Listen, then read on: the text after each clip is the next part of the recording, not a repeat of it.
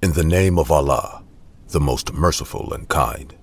You are about to listen to an audio representation of the life of the Prophet Muhammad. It does not replace a thorough studying of his life. Now, sit back and enjoy the show. Ibrahim looked up at the night sky. He eyed the brightest star he could find and articulated loudly so all the people around him could hear, "This is my Lord." But when the star disappeared, he dismissed it, saying, "I do not like those that disappear." Chapter 5. Finding Jibreel. The world around the Prophet of Allah seemed to be a blur. For the first few days after leaving Waraqa ibn Nawfal's home, Muhammad did not seem to be present. It was as though he was watching his family from behind the window. She's a noble woman. The echoes of his daughter Fatima's crying seemed miles away. The conversation around him sounded like it was in a different I never language. thought Abu Lahab liked He barely touched the food Khadija had placed in front of him one morning. Muhammad, He snapped out of his trance and looked at his cousin Ali. Muhammad, are you gonna eat that? The Prophet of Allah stared at Ali, slightly confused. Khadija broke the silence. "There's more food here, Ali dear," She said, trying to distract him away from Muhammad's aloofness as she cradled Fatima in one arm. The Prophet met his wife's eyes. Only she knew. They had told nobody else. The echoes of Waraqa's words reverberated in Muhammad's mind. You are the messenger of Allah. He continued to stare off into seemingly nothing as his family ate around him. When breakfast had concluded, Muhammad excused himself and left the house. The morning was abuzz with life. The city streets were packed with residents, some carrying loads, others opening shop, many riding animals. Muhammad stared at them all. Nobody seemed to have realized anything. Nobody was behaving in any way that indicated that a gigantic angel had been here just last night. The poets were rhyming, the slaves were laboring, everything was so normal. But things were not normal. He was a prophet now, wasn't he? Waraqa seemed to think so. An angel had given him words, revelation from Allah himself. Would he come again? Would he come here with all these people watching? But no angel came that day, nor the next day, nor the day after that. He couldn't help but question whether the whole ordeal had really even happened. A few days later, Muhammad found himself walking to the mountains, looking up at the sky every once in a while. He didn't know what he feared more, finding the angel or not. It was a strange thing, seeking out the thing he dreaded. But if he was truly a prophet, he wanted to obey Allah's wishes. The trouble was he didn't know what those wishes were, because the angel or devil or whatever had squeezed him that night did not show itself no matter where he went. Every now and then, he thought he saw the man from his dreams watching him in the city, tall and handsome, clothing extremely white, hair exceedingly black, ignored by all the other people as though he were not there. But whenever he would look towards the man to get a better look, he would be gone. The Prophet, peace be upon him, trekked alone out in the wilderness. He noticed that a cloud seemed to be following him with its shade. He kept walking. Maybe this was a sign that today would be different. Assalamu alaikum. Muhammad stopped dead in his tracks. He spun around. There was nobody there, but he heard it. He heard someone say, "Peace be upon you." Assalamu alaikum. He looked frantically around. He walked in the direction of the disembodied voice. There was nothing there. Nothing but a wide rock with a protruding top. Assalamu alaikum. Muhammad jumped. The voice came from the rock. He was sure this time. Assalamu alaikum. Assalamu alaikum. The voices were coming from all the stones and rocks around him. He looked around in every direction, not knowing what to do. The world around him was wishing him peace. Assalamu alaikum. But peace was not what he was feeling as he ran back to his home. Muhammad. He was once again back in his home, so deep in thought that he hadn't heard Khadija the first time. Did you hear what I said? Waraqa. He passed away last night.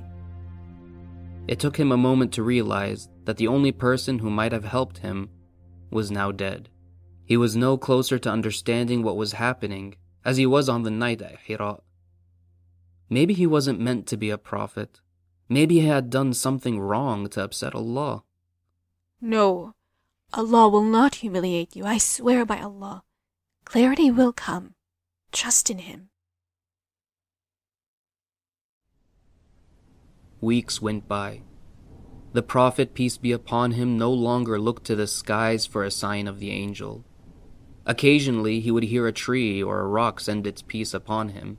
The wide rock with a protruding top said, Assalamu alaikum in its strange voice every single time he passed it, to a point where he came to expect it.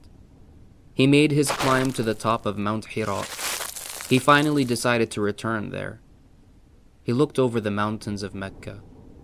How he wished this confusion would just stop. He wasn't insane. He knew he wasn't. But his experiences were so strange and inexplicable. Nobody else was having dreams, hearing voices, or seeing angels. He looked over the cliff face. It was a long way down. Muhammad. The voice startled him so much he nearly fell over the edge of the mountain. He looked frantically around. It was the voice. His voice. Muhammad, I am Jibreel. And you are Rasulullah. His heart was pounding. Nothing else happened. No light or wind or anything.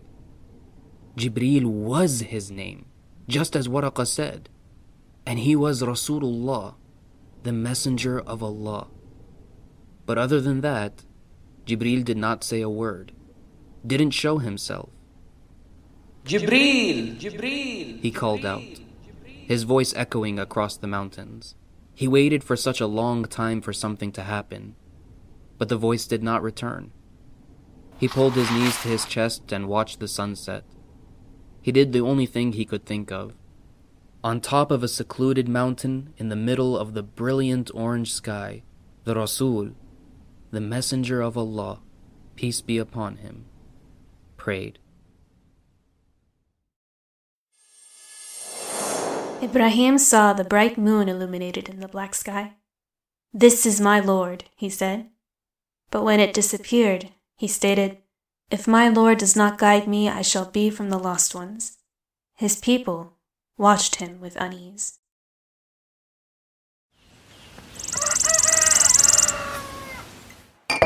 Aunt Khadija, bread and vinegar again? Yes, Hattie. It is what is left from yesterday. I saw Abu Lahab's kids eat meat. Why can't we have meat? Khadija struggled to find an answer that would make sense to an 8-year-old. Rasulullah picked up a piece of bread from the wooden plate and dipped it excitedly in the vinegar. "Vinegar is an excellent condiment," he said, as he took a mouthful of the bread and chewed with satisfaction. Ali watched him with his eyes wide. I like vinegar too, he said excitedly, imitating Rasulullah's routine. The Prophet's daughters also scooped up pieces of bread and began dipping enthusiastically. Khadija stole a look at her husband. They smiled at each other. Ayman broke the sound of chewing from the children. "Well, I have a request that is not vinegar. The Prophet smiled and said, "Yes, mother." I need to get supplies from the market. Your good wife keeps giving it all away to poor people. I need to borrow a camel to take me." The Prophet looked at her and raised an eyebrow.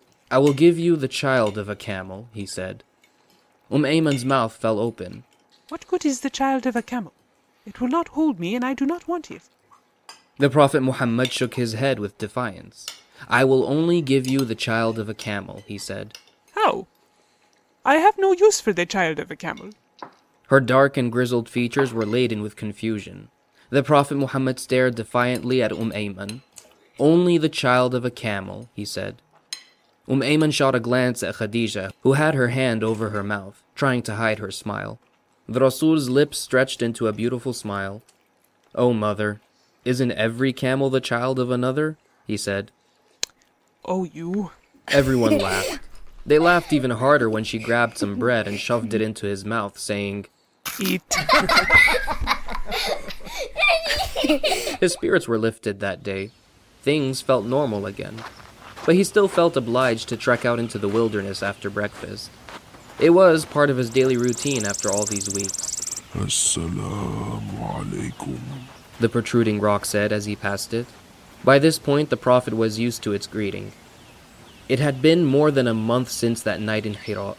His nerves were calmed, and he walked in that brisk pace that was quicker than the average man.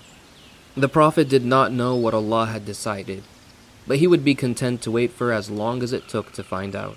Light, suddenly, everywhere, powerful.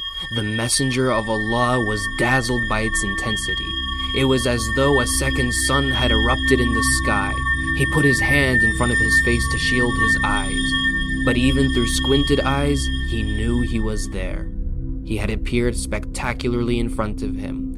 The one he had been looking for all this time. The being of light himself, the angel Jibreel.